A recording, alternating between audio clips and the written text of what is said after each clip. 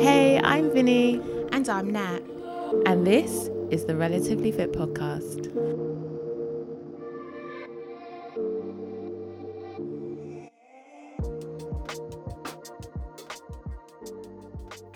Hello. Hi. We're back. Guess who's back? Back again. See, I didn't laugh straight away. Oh my God. Oh my God. Oh my God. What's wrong with you? I don't know. I'm just tired and I've had enough of everyone. People smell. Well, we all do have our different aromas, yes. But I wouldn't go around saying people smell. What's wrong? Everyone's just annoying. And everyone smells. And everyone smells. Oh no, I'm just tired. I had a 5 a.m. wake up call this morning. Oh no. And you know me when I don't get much sleep. Oh my goodness. You're one of those people. Like, what is it? If you're hungry and you're angry, you're hangry. I don't know what it is when you're tired and you're angry. What's tangry? I don't know, but yeah, I couldn't think of anything else. Tangry. Well, maybe I'm Tangry. tangry then. But yeah, I'm very much like a baby. If I don't get my required hours of sleep, I just want to fight everyone. Although babies can't fight, but they just cry. Yeah. I can cry too. I cry. Literally, this girl, if she literally could, she'd be like, you know, when you're in the supermarket and you really feel sorry for this mum because she's trying her best to hold it down and trying her best to hold the kid down, and the kid just lies on the floor and screams. That would be you. That would be Vinny. Who would I be, the kid or the mom? You'd be the kid and I'll be the mum. I'll be like, no, stop. Has anyone got any chocolate? No, I wouldn't be the kid, because when that happens, You would be. I walk down the aisle and I'm like, control your youth, man. Why is the kid on the floor like rolling around? There's coronavirus all over on the floor and it's all nasty. Coronavirus on the floor. Yeah. Wow. The floor's just nasty. Yeah, the floor is nasty. I won't be the child. You would be. I would be. You're not yourself when you're tired. You really are not yourself. And I don't like speaking to people when I'm tired. I don't like people talking to me. Listen, can I just say, she doesn't like anyone breathing or living. Oh my God. Did I The not send meme. you the meme? I fell out. I was like, this is my sister.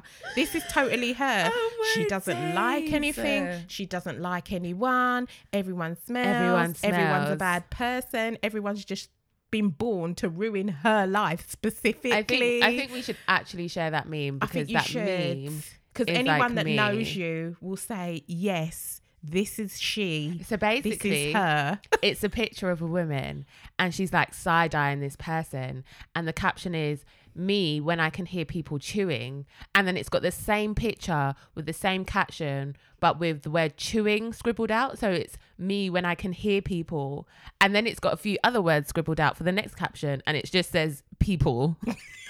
Yeah, so basically, she don't like anybody. She don't like people, okay? I don't like people when it's hard. Yeah. But anyway, I had a nap today and I woke up to an egg and cheese bagel. So that was lovely. That's So I nice. feel better now. Well, I'm in pain. Can I just tell you that? Oh, what? Well, it's not pain. It's just a little bit of soreness, you know, because I've been double jabbed. Oh. My arm hurts a little bit. Oh, okay. But I don't hate anyone and I don't want to kill I anyone. thought you was going to like say, oh yeah, guys, I'm sore because I ran a marathon before breakfast. Oh, no, and dear. then I went to the gym. I'm not don't know that why I put that committed. voice on. I really don't. Like I said, you're not yourself.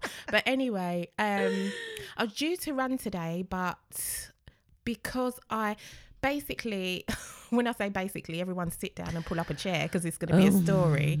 But basically, the lady from the NHS, all my doctors rang me and she was like, you know, you can book your next appointment. And I was like, yeah, I know. And she was like, so do you want to book it now? And I was like, I'm not really sure. And she was Applied the like, pressure, my God. yes, I'm standing there sweating in the kitchen. I'm like, give me a minute. I don't really know. And she said, we've got a clinic tonight. And I'm kind of like, I'm not really sure.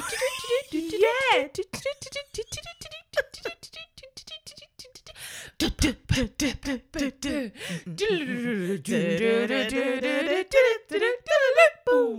no, can I come tomorrow?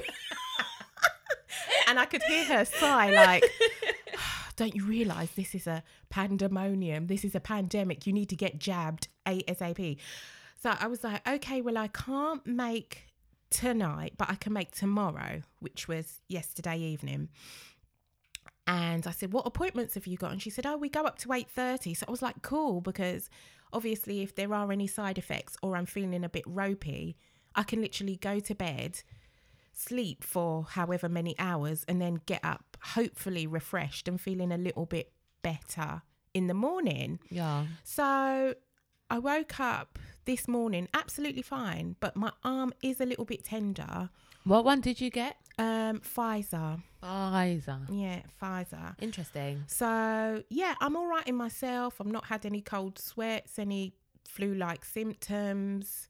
You know, I must admit, I do have the constitution of an ox, so I very rarely get ill or taken down. And when I do, it's like serious, like in bed for a couple of days.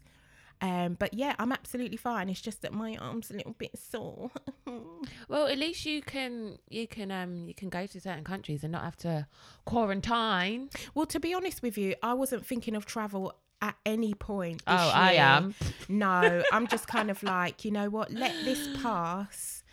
Not this year. No, not yes, for me. Eventually, Not for me. I mean, Yeah. it's been, when it gets to December this year, it'll be 2 years that I haven't been on a plane, and that is just like, I mean, first world problems. By five. I was just like, first world problems. First world problems, but I mean, when you made it a goal to be on a plane every year, and you've been on a plane every year since like 2011, pretty much. Well, you till know, now. sometimes, you know, goals have to be adjusted because this I was know. totally out of your control, out of Yeah. any of our control, really. Yeah. And yeah, it's good to make plans and have things to look forward to in the future. But then life or a pandemic or, you know, any other event can just come in and swerve everything. So personally, I don't think I'm going to travel anywhere this year.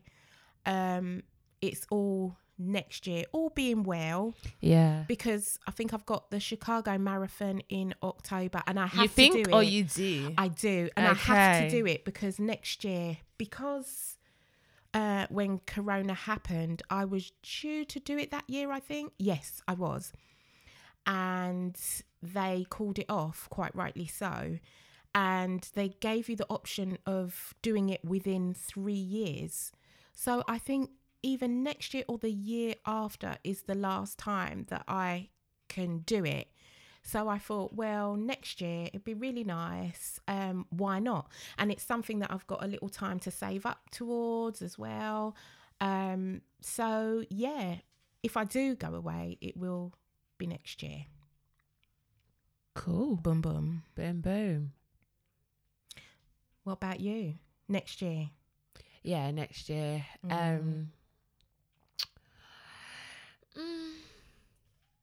Yeah, Okay. that's all I got to say on that. All right. Well, moving swiftly on. Moving swiftly on. Inspo of the week. Yeah. Is it my turn? Do you know what? Lost track of whose turn it is, but we just think that this person is appropriate Totally. for what's to come in this episode today. So, Yes. that being said, take it away. Okay, so the inspo of the week from me this week is a lady called Louise Green. She's a fitness coach and a body positive advocate, size inclusive fitness expert, coach, speaker, and author of a book called Big Fit Girl and Fitness for Everyone.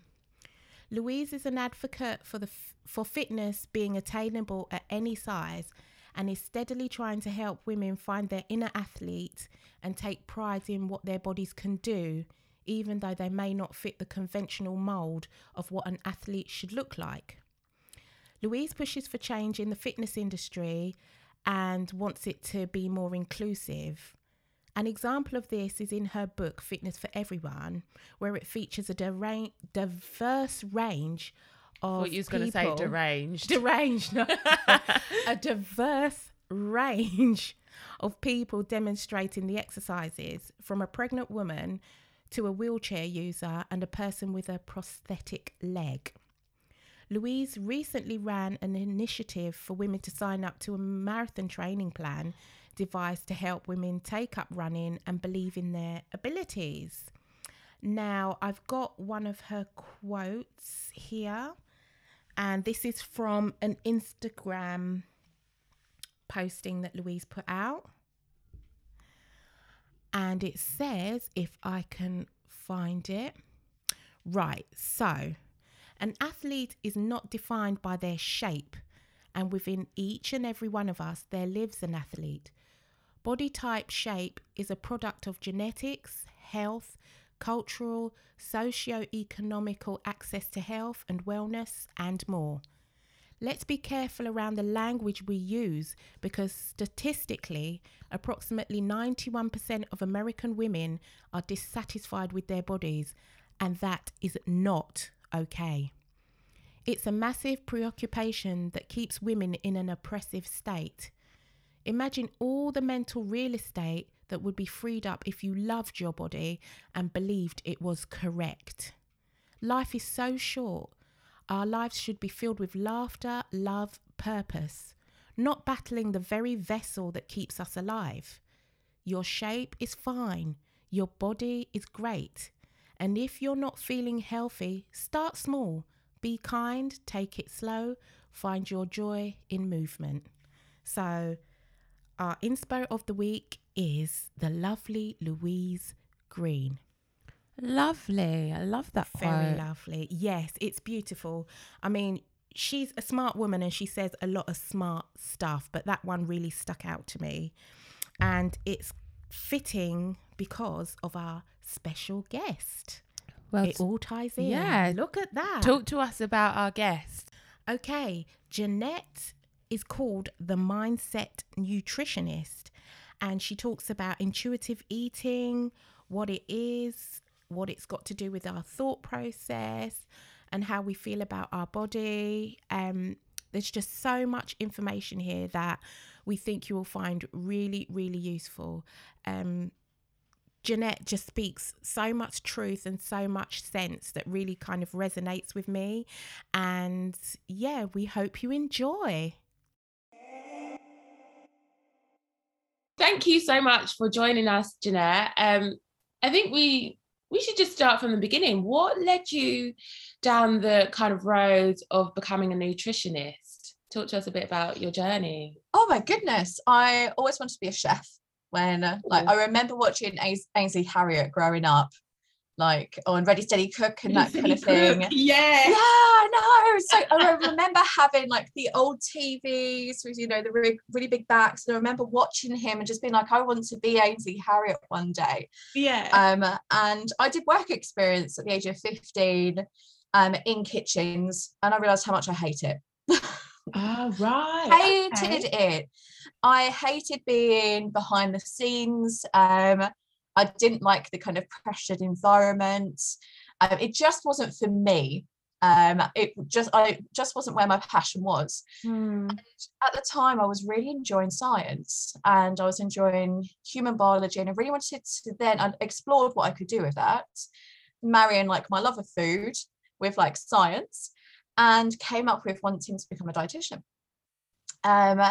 I didn't end up becoming a dietitian because during my A-level years, I discovered boys.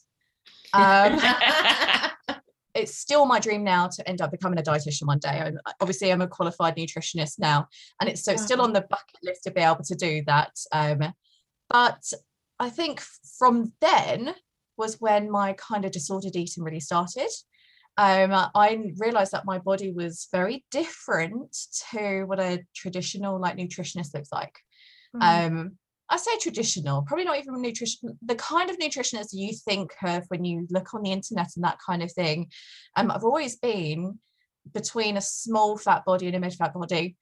And I stopped eating for a while in that time as well. Which wasn't very good, obviously not very good at all. Ended up starting eating again because I realized how bad that was after I fainted in House of Fraser. And it was to that level. that you weren't eating, that you actually passed out. Yeah, I remember waking up and my sister buying me like a packet of crisps, just going, please eat this, Jeanette. Like, please, just eat something. So it's kind of crazy how food has that much of an impact, and the appearance that you have has like that much of an impact on you. But yeah, I became a nutritionist. And actually, the reason why I mentioned that was because the main reason why I didn't actually go, one of the main reasons why I didn't actually go and do my master's in dietetics straight after nutrition, which I had my application form filled out for about 3 universities, was, remember, this is my dream. And I didn't do it because of my body. Once again, I didn't fit in with what I thought a dietitian or a nutritionist would look like. So I applied to become a teacher. And that's what I've done, teaching as a food teacher for nearly 11 years now, with still always doing nutrition on the side. So I've always been a nutrition educator and helped people out one way or another. Wow. Can I just backtrack a little bit? Yeah, of course. Because you spoke about being a nutritionist. Get your words out. I've been up early teaching, so forgive me. A little tired here. But you spoke about being a nutritionist and a dietitian. So I'm guessing there's a slight difference there. Could you explain a little bit about that? That's a good point, actually. Yeah. So a nutritionist is someone that can help people with who are just general public, who don't really have health issues. If you're under a doctor for a health issue or something like diabetes, that kind of thing, you need to go and see a dietitian. So a dietitian can prescribe a diet, and they can also diagnose. As a nutritionist, I'm not allowed to prescribe a diet or diagnose, but I can help treat symptoms. So stuff like symptoms of IBS, symptoms of menopause, those kind of things I can help with. But yeah, diagnosing side, I'm not allowed to do because I'm a nutritionist. Got you. That's a really good question. Thank you for explaining that, because I feel like I feel like a lot of people think they're the same thing.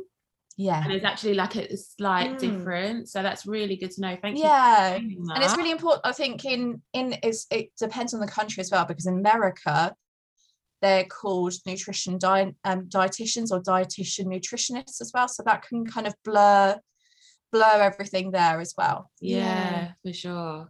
Cool. So tell us about what you do as like the mindset nutritionist, because that's like your name on Instagram. I love that, by the way. Yeah, it's really cool. Talk to us a little bit about that, and also what intuitive eating is, what that means. Yeah. So as a mindset nutritionist, that's kind of, I went through this whole journey. So as I said, I've like being a teacher, being an educator in nutrition, doing freelance nutrition jobs on the side, to always keep my hand in, and I'm just such a scientist. I love evidence, I love research, I love looking into that kind of thing. It's just what I've always enjoyed doing. And I remember someone saying, I'd done diets, I tried SlimFast, which was hideous. I tried Slimming World, also hideous. I tried calorie counting, also hideous. And I ended up bigger than what I was like at the start. And I remember just thinking, okay, we'll give this a break. And someone said to me, and they were like, oh, are you Health at Every Size aligned? And I was like, sorry, what? I've never heard of that before. Yeah. But I did like a deep dive into that, because I was like, okay, if this is something that's in nutrition now, like I really need to know about this and educate myself about this, which is exactly what I did. And it kind of was like this switch for me. And it was a switch for me in my professional as well as my like personal journey. I was like, because being a nutritionist, I know how to feed myself well. I know that I've always eaten well. I've always enjoyed movement. I've enjoyed exercise. There hasn't been a moment in my life where I've really disliked it. Yet I've always, as I said, been in a fat body. And having the training that I had at uni, which was very much your health is strongly linked with your weight. What you need to do is lose weight, lose weight, lose weight, lose weight. It was a constant thing. Like, yes, good nutrition is important, but also you must lose weight. And as soon as I started reading about health at every size, that actually it's not necessarily about what you weigh, it's actually about your healthy behaviors that you have within your life, I was just like, that makes so much sense. Like, I was sat there in a healthy fat body that I'd thought that I had to shrink every single moment. But actually I didn't have to shrink. I was supposed to be thinking about my healthy behaviors, which is when I went on to my own journey into intuitive eating. And intuitive eating is exactly that. It's healing your relationship with food. So you're basically, diets make you obsessed about food. They restrict. Yeah. No matter which one we're looking at. Yeah. Oh yeah. Like, you could be doing like a low fat diet, or you could switch to a low carb diet, or then you start calorie counting, which is still restricting because you're still restricting calories, which is nutrition. Or you could be doing keto, you know, one way or another, you're trying to restrict. And whenever you're trying to restrict, your body has like this survival technique that goes, oh my God, what are you doing? Like, this is crazy. We're not supposed to be losing weight, because if we're losing weight, we're starving, because your body doesn't realize that starving and dieting are two separate things in our world. But your body just sees it as one thing, because you're still lowering the amount of calories that's coming into your body. I'm just having like a light bulb moment now, completely, because when you were mentioning, sorry to interject, but that's right, when you were mentioning all those slimming clubs, I was kind of like, yes, tried it, been there. And now from what you're saying, it's kind of like peeling an onion, like the layers are sort of coming off, and I'm kind of understanding as you speak what the intuitive eating is all about, because I'm probably going to answer one of my own questions, but this is what it doesn't teach you at the slimming class. It doesn't help your mind to come to grips with what your body is doing and how much you want to eat. Sorry, continue. No, and you're exactly right. Like, dieting tries to simplify something that is extremely complicated. There's a lot of things that we know about our bodies, but also a lot of things that are so complex in our bodies that we don't understand just yet. Biologists are still trying to work out everything that goes on in our gut biome and our gut, and we're having so many things that are coming out on a yearly basis of what we actually never knew. We assume that we know all these things. Diets make everything seem so simple. All we need to do is eat less, move more, and we'll lose weight. Whereas actually, survival wise, if you think about where we've come from and how we've evolved and stuff, the reason why we are sitting here right now is because we have loads of survival processes within our body. And that's not just physically, that's also all of the stuff that goes on with our mental stuff as well. So when we're restricting, our body lowers our BMR, which is the amount of calories that we need to actually keep ourselves alive. So actually, the reason why we end up losing the weight, then we put on the weight plus a little bit more, is because your BMR goes down, the amount of calories that you need to keep yourself alive, and that stays down as well for pretty much your whole life. And then not only that, you have the psychological things that goes on. So because you're restricting yourself, because you're saying no to these things, because you're like, I'm not allowed to have that pizza, like I can't have that pizza, what do you want the most? I want the pizza. You're literally going to go to sleep thinking about pizza and wake up thinking about pizza and literally be obsessed about it. The thing is, I was sorry, like, we're letting it all out now. Well, this is great. I was talking to Mum and I was like, you know, when you want that thing, whatever the thing is for you, for me, it was I think it was something like a Kit Kat. Other chocolates are available, but this is what I wanted. And she was like, because like, you want this thing, you keep thinking about it, and then you'll go and eat a ton of stuff and say, oh, because I'm not gonna eat that thing, when you should just eat the thing and you'd be satisfied. But by then you've eaten like a bowl of cereal, you might have had a bag of crisps. I mean, have you ever done? Oh, okay. That's all right. I get it. So yeah, definitely. And that's it. And that's exactly where binge eating, overeating comes from. Because if you're trying to not eat something, if you're trying to restrict yourself and try to literally, and restriction can even be you just making sure that that thing is not in the house. Like people are so scared to have certain foods in their house, they just won't keep it there. That's still a form of restriction, which is why ultimately you're not satisfying yourself, you're not honoring your hunger, which is all about intuitive eating, and that's why you end up having a binge or you end up overeating. So that's not good for you, that's not good for your physical health, that's not good for your mental health, because what comes with that is all the shame and the guilt and then the possible like overcompensation with exercise like comes with that as well. None of that's good for us. So that intuitive eating is going, okay, what's going to make my body feel good? Movement, eating well, actually think not having shame or guilt about me not doing some exercise today, or me actually eating a pizza today and being fine with that, just completely honoring our body. But it's something that is quite tricky to get our heads around at first, because it's also something that's completely weight neutral. So it's something that we're not concerned about your weight. We're not concerned whether you're going to put on weight, maintain, or lose weight. With intuitive eating, all of those are valid, all of those are equal, and all of those are completely and utterly okay, because we're trying to trust our body and go with what our body needs. And that's the challenging thing, I think, for a lot of people, because we have this kind of deep set thing in society that makes us think that fat is actually bad, whereas actually it's not as bad as what we think it is. Yeah. So with intuitive eating, is there an amount of self-discipline that's involved? Because, I wouldn't call it self-discipline, because self-discipline invokes a lot of diety thoughts. Like diets are like, you've got to be disciplined, you've got to be motivated, I'll do that next time, like I have to have the willpower. Whereas intuitive eating is a lot of unlearning. So although it's not therapy, it's quite therapeutic, because you end up going into intuitive eating. One of my recent clients just said, my brain is muddled.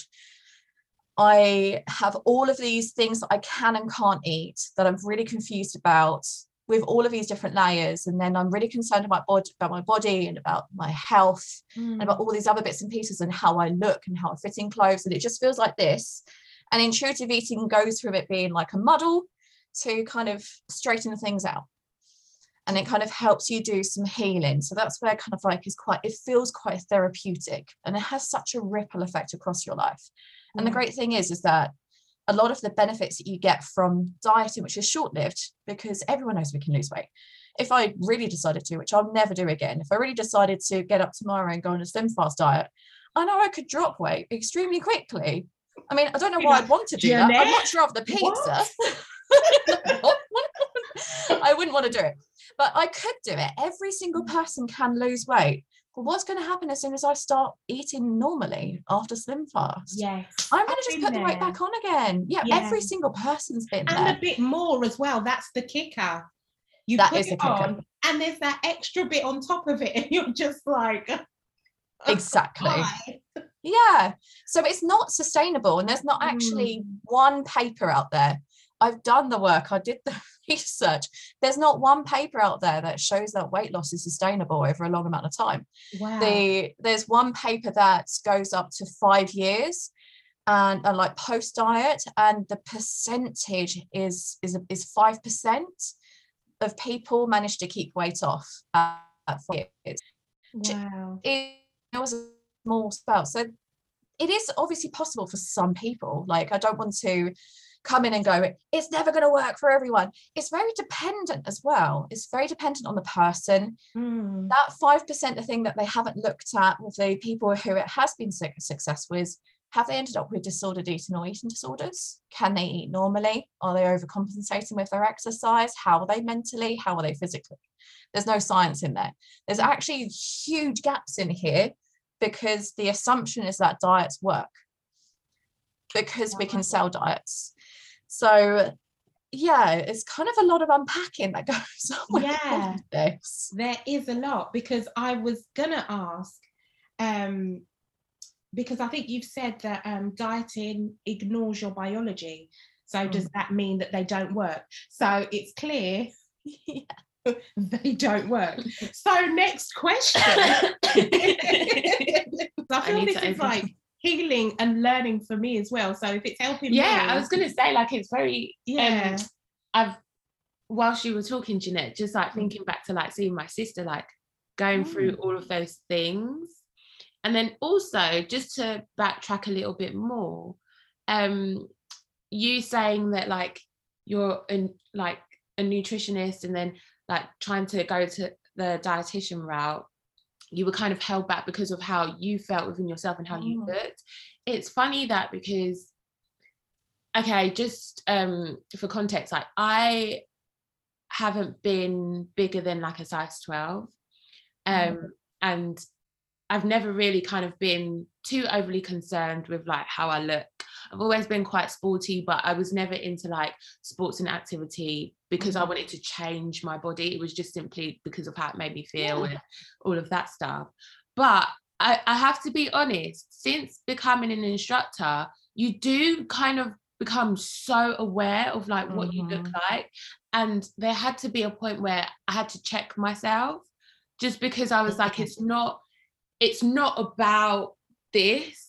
It's about what I can give people and what they can take from being with me and stuff like that. And you're definitely right. It definitely takes coaching of like the mind to really change that thought process. Because if, for example, I mean, it's difficult as well with the fitness industry, because a lot of people are like, you know, like your body and how you look is like, it's like your business card, your brand. It's your brand. Like, I get it, but also it's like, where's the balance? And like not taking it to that extreme where it's like you're then doing things or you're behaving a certain way, or then you're restricting yourself to make sure that you look a certain way. So I thought that was like a really interesting point for you to make. And also knowing that it's not only in just like the fitness industry that can happen, it happens all over. So thanks. It does, definitely. I know I've got someone that I work really closely with. I don't know if you've heard of Amy Snelling. You have to look her up on Instagram after this. She's one of the people who founded Fitness Professionals Against Weight Stigma, and they do brilliant, they're fantastic trainings about weight inclusive fitness, which is just wonderful. And she's a straight size personal trainer, and she really openly went through a lot of disordered eating. And I think it's something that's quite common within nutrition and within personal training, because it is expected that if you eat well and if you move, that you're going to actually look a certain way, whereas actually that isn't realistic for the majority of people, and that's also okay. And that's fine. And I think that's a really important message that I like to talk about quite a lot, especially on my social media, is that I am a nutritionist. I know exactly how to eat. I enjoy movement. I'm not a personal trainer. Like, no way, I wouldn't know what to do there. But I enjoy movement. I enjoy exercise. Like, you guys can stick with that side of things, definitely. I'll stick with the nutrition side. But I'm still fat. As I said, I'm a mid-fat, and I like people to see that and to see my body, to actually realize that you can be happy in your own body. You can still nourish yourself really well. You don't have to feel like that your body is broken for the whole of your life and you have to diet for the rest of your life, because I can't think of a worse thing for someone to feel. And like, a lot of people feel as if they have to step out of memories and they can't be part of memories, or if they've got something going with their children and they're down by the swimming pool, they have to sit by the swimming pool fully clothed rather than like literally jumping in, diving in with having all the fun. And that life's for living, not for sitting on the side thinking how horrible you look. Like, there's much more to life than our physical appearance. It's actually the least interesting thing about us. It's much more interesting, like, I'm much more interested as a person than what my body looks like. And that's what I want everyone to know about, as well as obviously being able to heal their relationship with their food. Yeah, I think that's a good point, because especially as women, I know that there are problems, well, men face problems as well with the kind of Yeah, body definitely. aesthetic, and a lot of programs that are on currently with, you know, guys with six packs and everything. So they have their problems too. But I think as women, we waste a lot of years on this. I can say from personal experience that I have. And it's quite sad, really. It really is quite sad. Yeah. So, okay, there's a lot around losing weight and fat and everything. So, you know, these trends and things come and go around and come and go around again. One of the things that seems to be quite current at the moment is intermittent fasting. Yes. So, helpful, harmful, sustainable, what do you think? Oh, probably from what I've said, you probably know what I'm going to say. Yeah, but I just want you to say it. Louder for those in the back. Hate it. Absolutely hate it. Have you tried it yourself? I could say technically I try it every single day when I go to sleep. True. Yeah, that's pretty fast. Yes. High five over there. Yes. Yeah. That's right. That's true. Because you're eating when you're sleeping. And how about the time in between meals? Like when I'm not feeling hungry, I'm not just sitting there eating. Like between breakfast and my mid-morning snack, I'm technically fasting because I just don't want to eat. Like we do that as part of our bodily processes. Why are we trying to put a time on that when we actually have like this this is the whole thing about ignoring our biology. Like we have hormones in our body. And these hormones are there, whether we like it or not. As women, we have hormones that control our monthly cycle. If we have monthly cycle, I can't just sit there and willpower and determine my way out of the cycle 1 month. I literally can't sit here and be like, right, I'm not going to have a period this month. I'm not going to have a period this month. It's not going to happen. I mean, it would be great if we could do that. Yeah. It makes things very easy, but it's not going to happen. And the reason why I say that is because our hunger and our fullness is directly linked to our hormones as well. We have hunger hormones that tell us and signal to us when we're hungry. We have fullness hormones that signal to us when we're full. Why ignore that? Like, because when we do ignore that, our body screams at us much more, which is part of this survival process I was talking about as well. So when we're ignoring our hunger, your body goes, I'm still really hungry. I'm still really hungry, but I'm still really hungry. And literally will get louder and louder and louder, which is also another reason why we end up binging, because we get to a stage where we cannot ignore that. Yeah. We have to do something about it because your body needs nutrition. Your body needs calories. And we need to honor that. So rather than giving ourselves this time, I mean, I understand the theory. If you have a smaller amount of time to eat, then you're cutting out calories. The people that I've known that have done intermittent fasting, or clients that have come to me who have experienced it, they've gone from like a really large window of being able to eat. One person came down to an hour each day. The hour each day that they ate for the whole hour. Wow. They were getting in as much food into their body as possible within the hour. And the reason why that they have to make their window smaller and smaller and smaller is to sustain your weight loss, because of that survival process. Again, your body wants your body goes, why are we not eating within these times? It recognizes that, so it puts loads of survival mechanisms in place. So you've got to keep on taking that down. And your body's still going to keep on fighting you because it doesn't want you to do that. It actually wants you to have some weight on you. Like, that's the whole idea of things. So intermittent fasting isn't great for that. Any of the health benefits that you see, just, you can get those health benefits from intuitive eating. Right. And you can actually eat. The whole idea basically is more for the weight loss.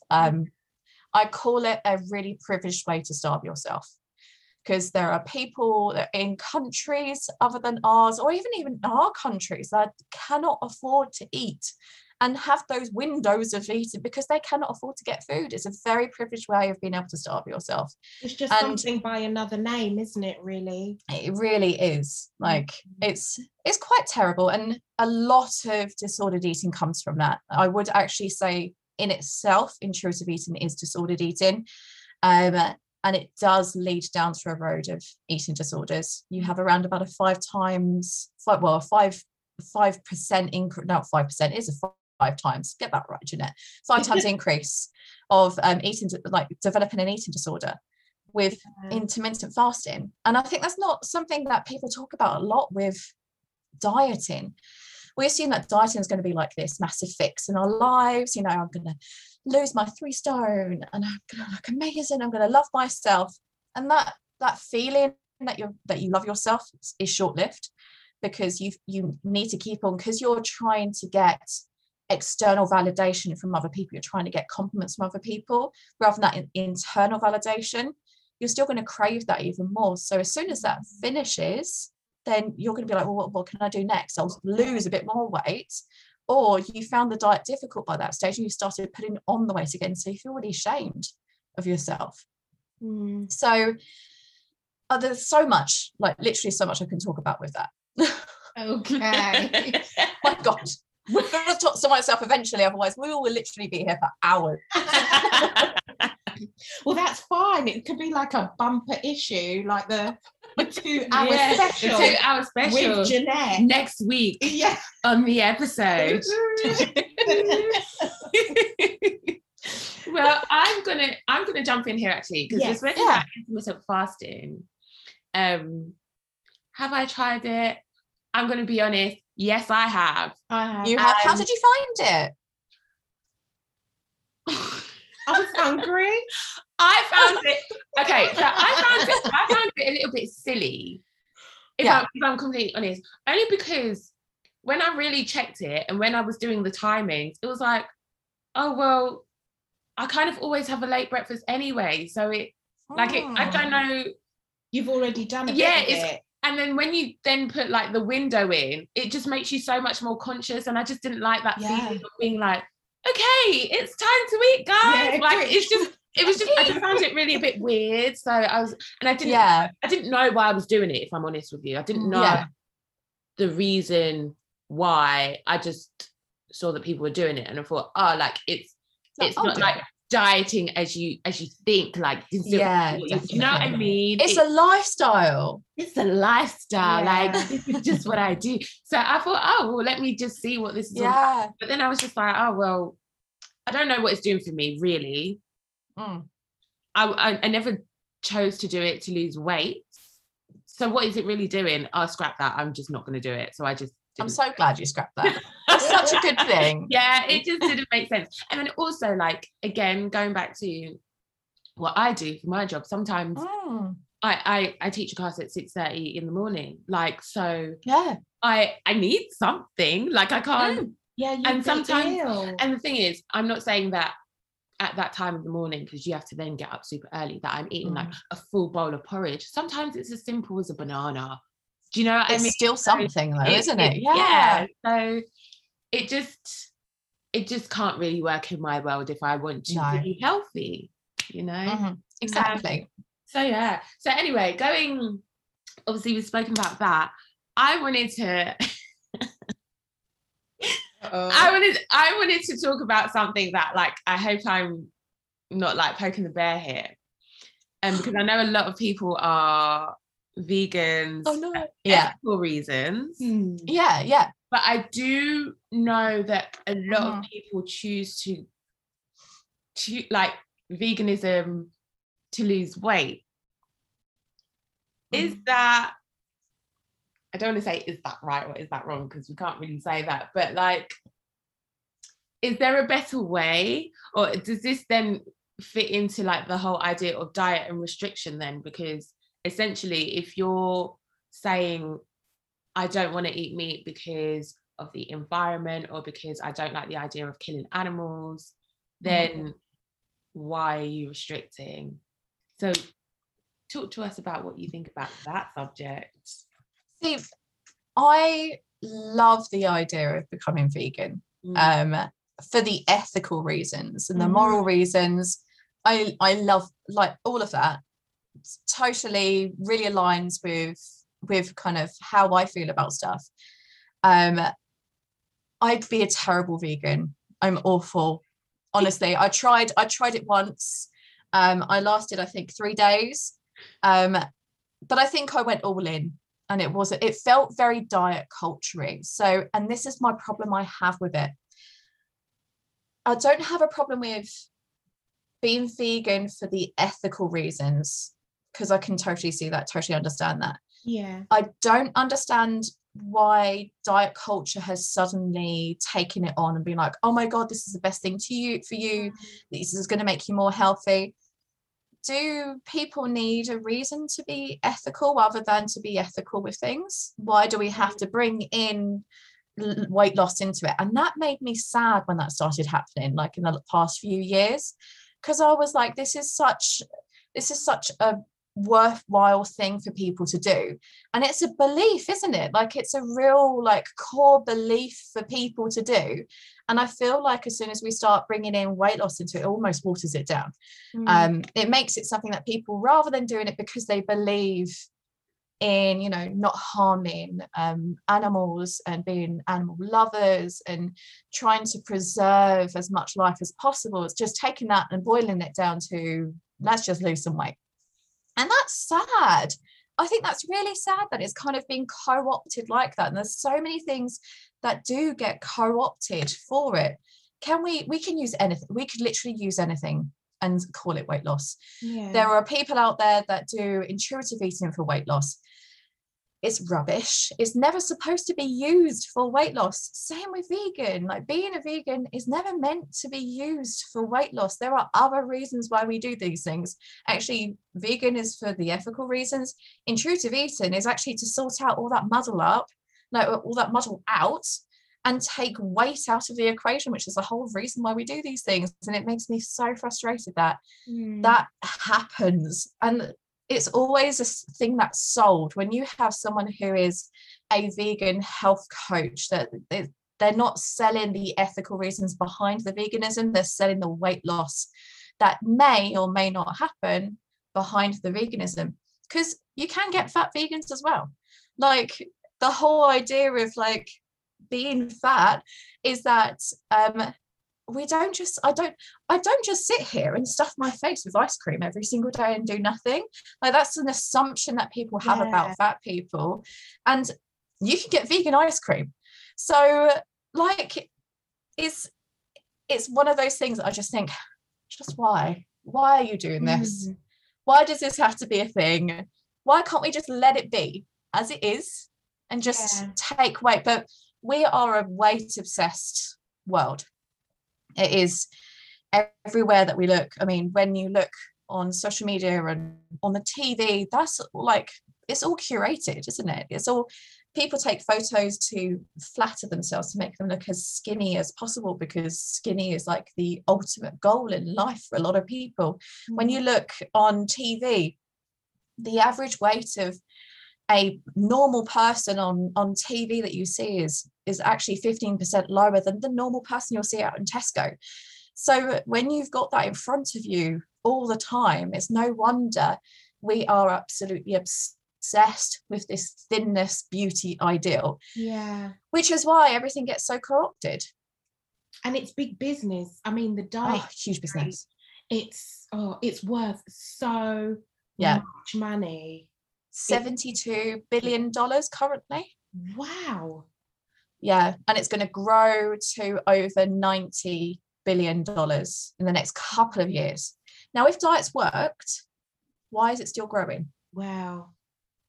Exactly. Answers on a postcard, please. Mike, yes, please. Yeah, please do. Exactly. Now, talking about things not working because we've established that diets don't work, I really want to ask you about the BMI. That isn't fit. Please tell me that's not fit for purpose, that it's an outdated system and it needs to be done away with. I mean, I'm no professional, but I tend to think, I I have some sort of sense about stuff. And Yeah. please tell me that it's not right, because I don't think it's right. And you're you know, you're a nutritionist. So Yeah. please help us, because I don't think it's right. I can tell you some really, really, really disgusting things about BMI. Please do. Just horrible. Don't know if you're going to have to edit them out though, because they're quite shocking, some of them. Okay, like we're going in here. Let's so go in. Ready. BMI I think it's actually really shocking that we use it to this day. BMI was created by a man who was a sociologist, and he was an astronomer. Nothing to do with like what? I know. Sorry.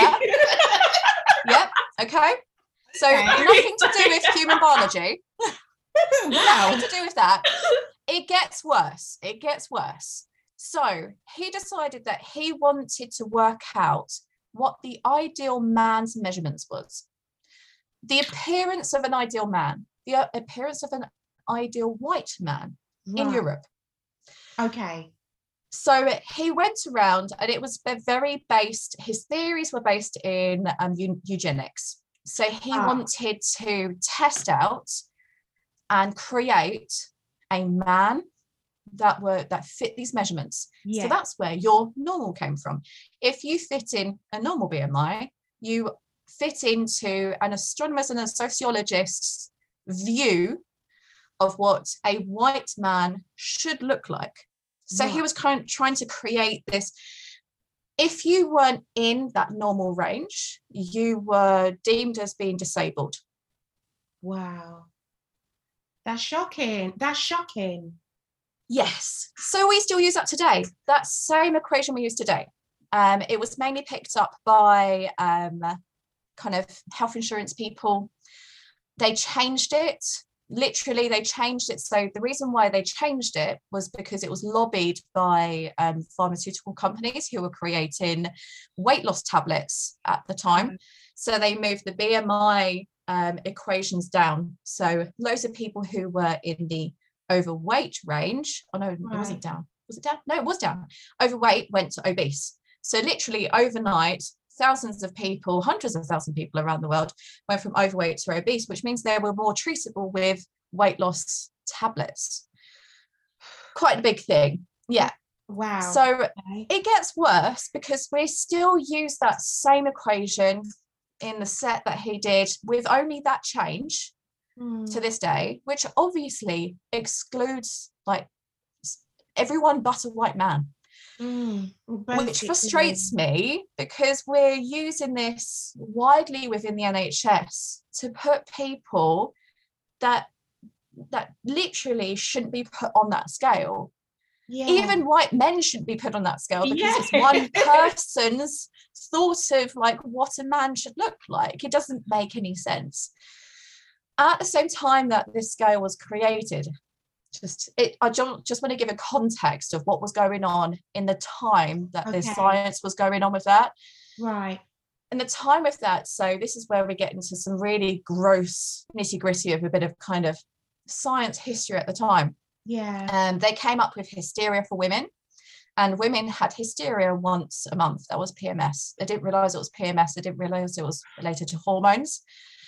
So hysteria was treated by a woman being taken into a doctor's without consent, and they'd use a vibrator on them, which is when the vibrator was actually discovered and actually created, and uterine madness left their body through a vibrator, and then they were okay, and the hysteria was cured. So they were basically assaulting and abusing people. At that same time that BMI was created. I know, isn't it crazy? Like, we still use BMI today, but could you imagine the mind blows? Yeah. Like literally. I mean, like said, the context of the time, but I'm still just thinking. I mean, I'm sat here speechless. No, I have no words. I know. It gets worse as well. So at the same time, they had this person who was trying to theologize different people.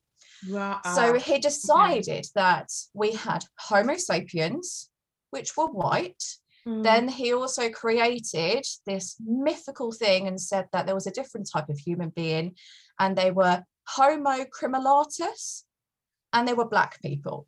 Right. And they tried to segregate using that as well. So that's the same time that BMI was created. And could you imagine any of that? Like, if someone literally theorized right now, there would be a huge uproar. Yeah. It wouldn't even be thought of right now.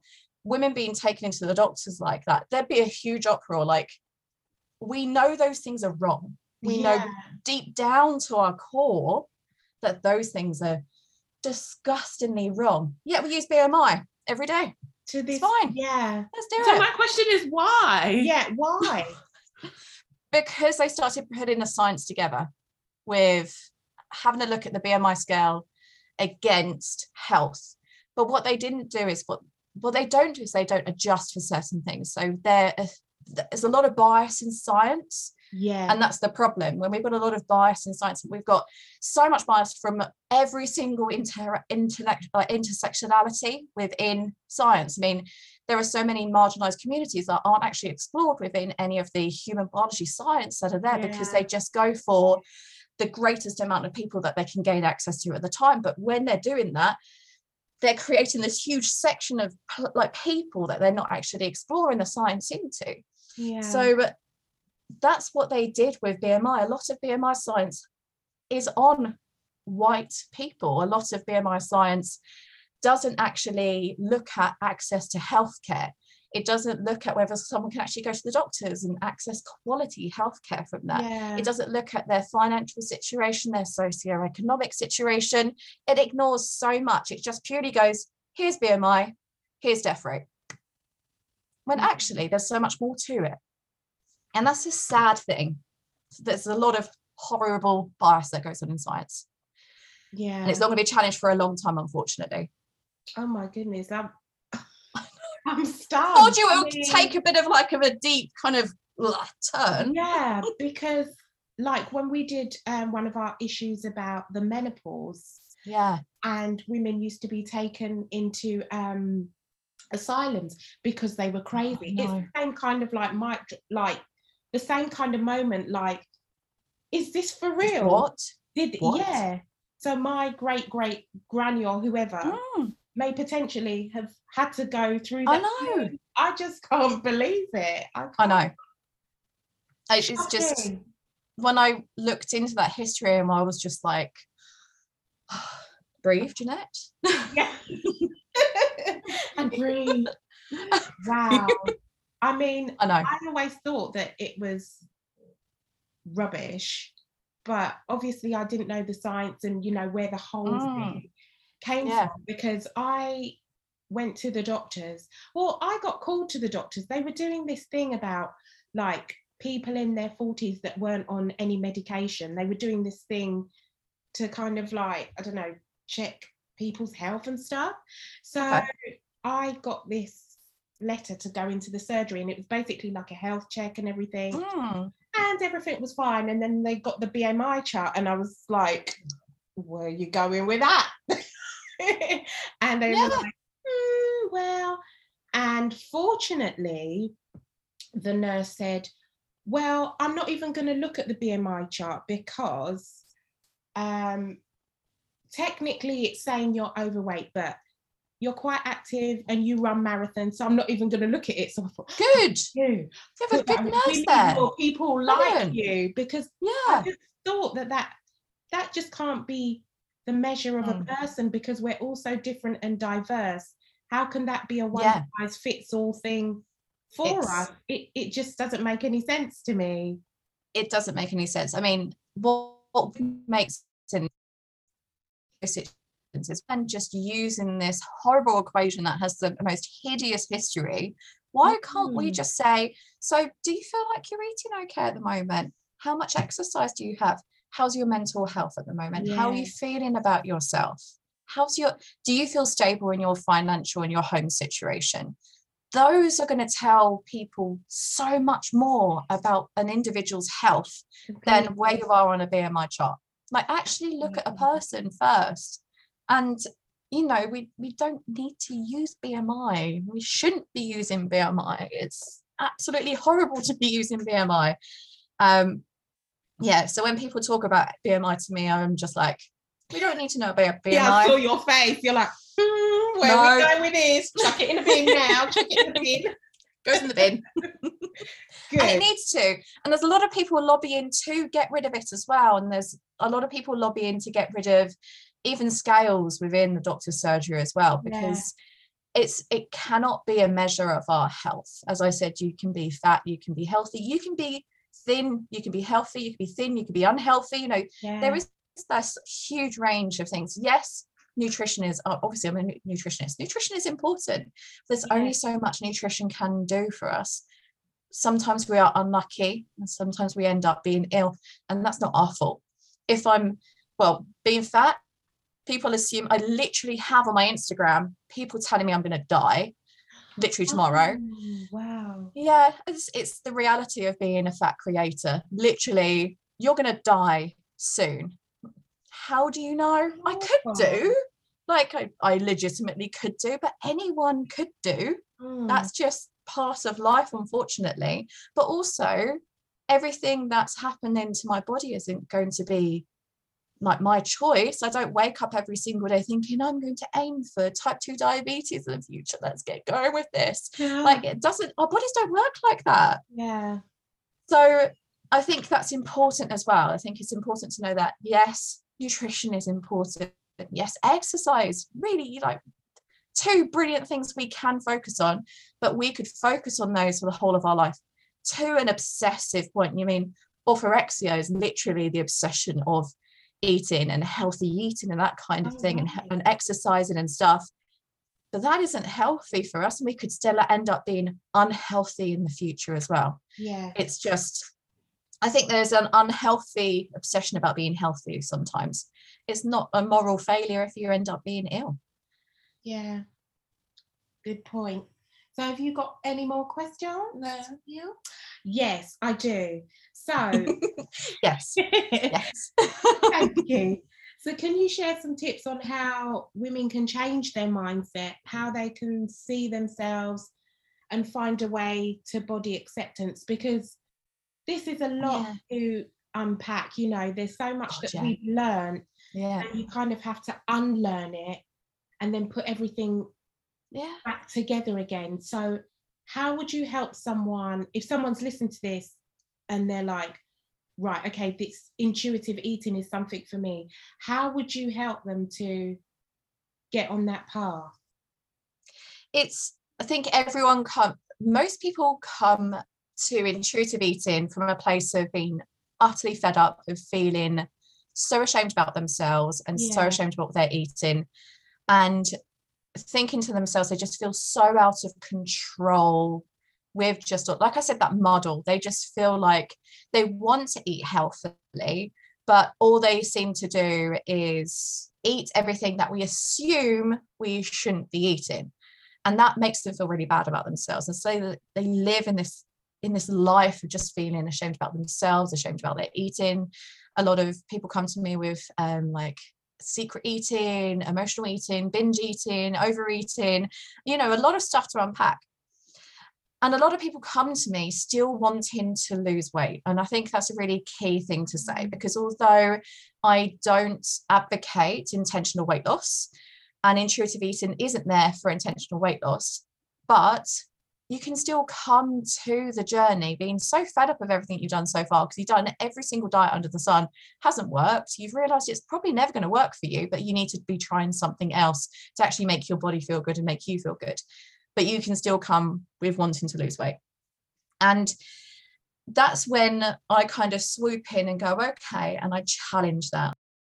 Body image isn't solved by thinking that we can fix our body by making it smaller.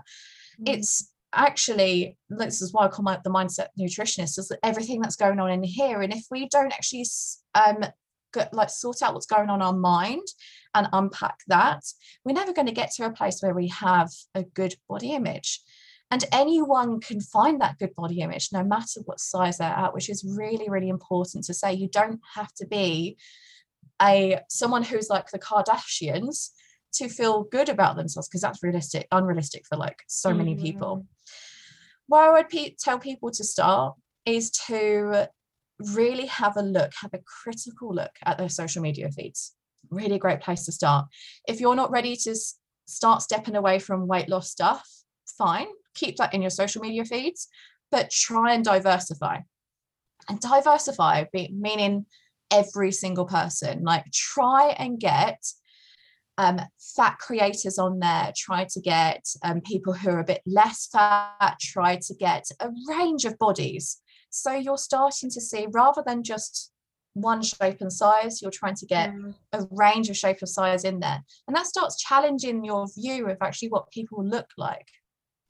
Other simple wins to do is it depends on how you feel about your body, is I quite like telling people to have a shower, but have a mindful shower. So when you're showering, literally take time to actually feel your body and see how your body feels. Feel any ripples that go on in your body, any dimples, any rolls. Rolls are like a normal thing, like feel them. A lot of people come to me saying that they feel really shocked about how they look. Whereas actually, if we take that shock away by actually getting to know our body, by, you know, actually taking time to get to know our body.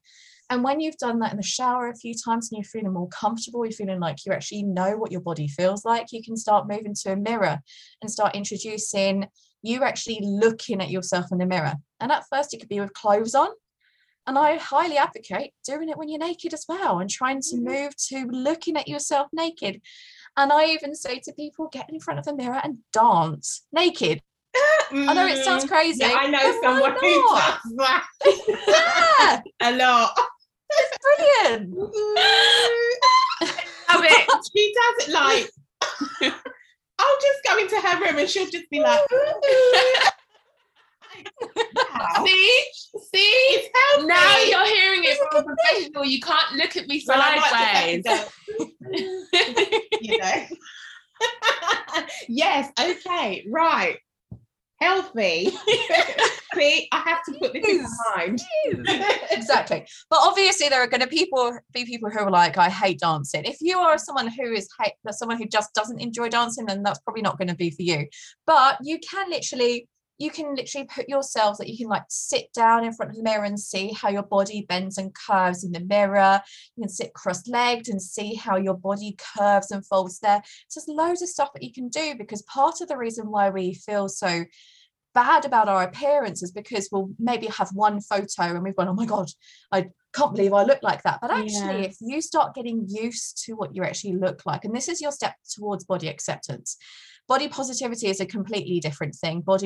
Self-love is a completely different thing. And when you're bringing those in, you're literally on different ends of the spectrum. You've got someone sitting there who might be despising their body, feeling so shameful about what they look like. And if you say to them, okay, you need to love yourself, that's an impossible task. It literally feels like you have to be a different person in a different body, hence why like weight loss and stuff, to be able to get there. Whereas if we're saying, actually, we don't want you to, I mean, if you could eventually love yourself, then brilliant. But rather than aiming for love, I want you to aim for acceptance of what your body is right now, or neutrality. And both of those are just as good as body love or body positivity for so many people, because some people just can't reach for that because there's so much going on in their brains. And neutrality and acceptance is equally as valid as feeling positive about your body.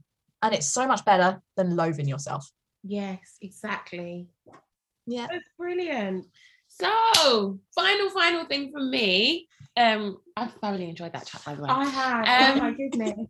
Final thing, can you please let everybody know where they can find you? Yes. Yeah, you can find me on Instagram and on Facebook on The Mindset Nutritionist. And you can find me on my website as well, which is mindsetnutritionist.co.uk. Lovely!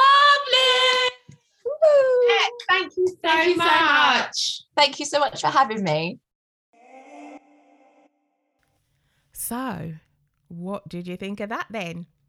Oh, I love Jeanette. She's Jeanette just is like amazing. so straight talking. And I'm going to talk about a little bit actually that didn't record because we got to the end of our conversation and we was just having like our post chat. And she was talking about pregnancy and like Slimming World and how sometimes basically Slimming World was a recommendation for pregnant women that were a little overweight, and I think they actually had a partnership with, was it with the NHS? I want to make sure I get it right. Something like this. But basically, it's just information that you just wouldn't think would be a thing. You wouldn't think pregnant women should be advised to diet at all. I mean, okay, if you're suffering from gestational diabetes, okay, yes, you have to monitor your diet or watch it or be mindful of it at least.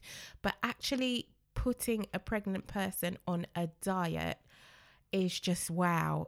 It's just mind blowing. And when we discussed that, do you know what? I couldn't believe it. For me, it's not even about like the diet in terms of like, yeah, you could be pregnant and like maybe a little bit obese or whatever, and the doctor sends you to a dietitian or a nutritionist or whatever. Yeah. It's the fact that Slimming World like promotes like this.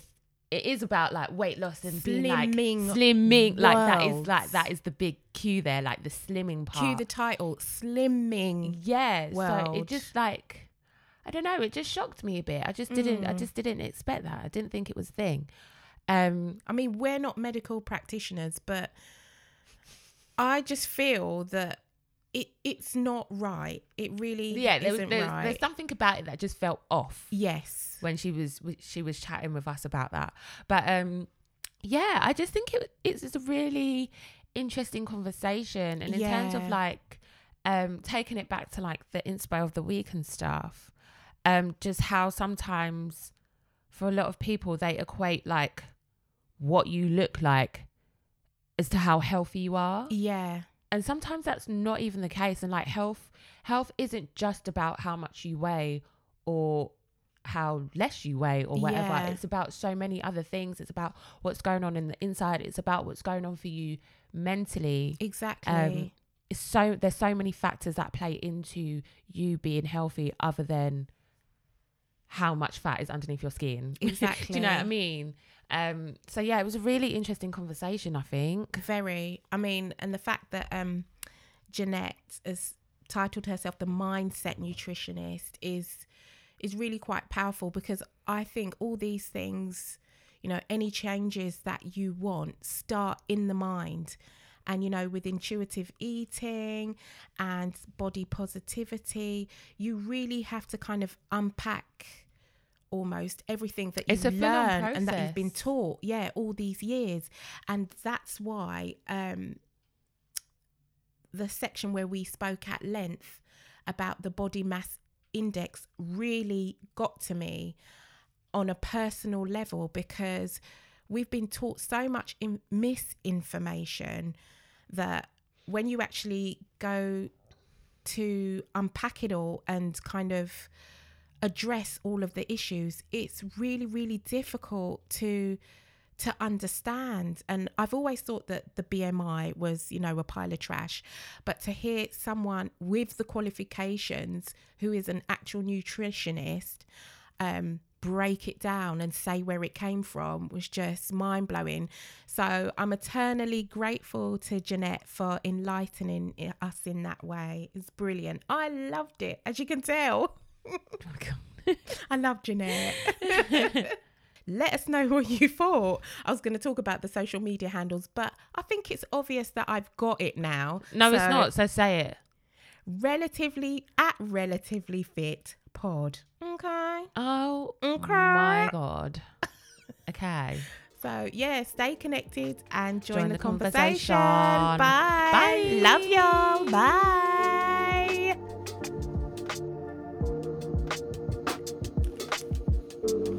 Bye.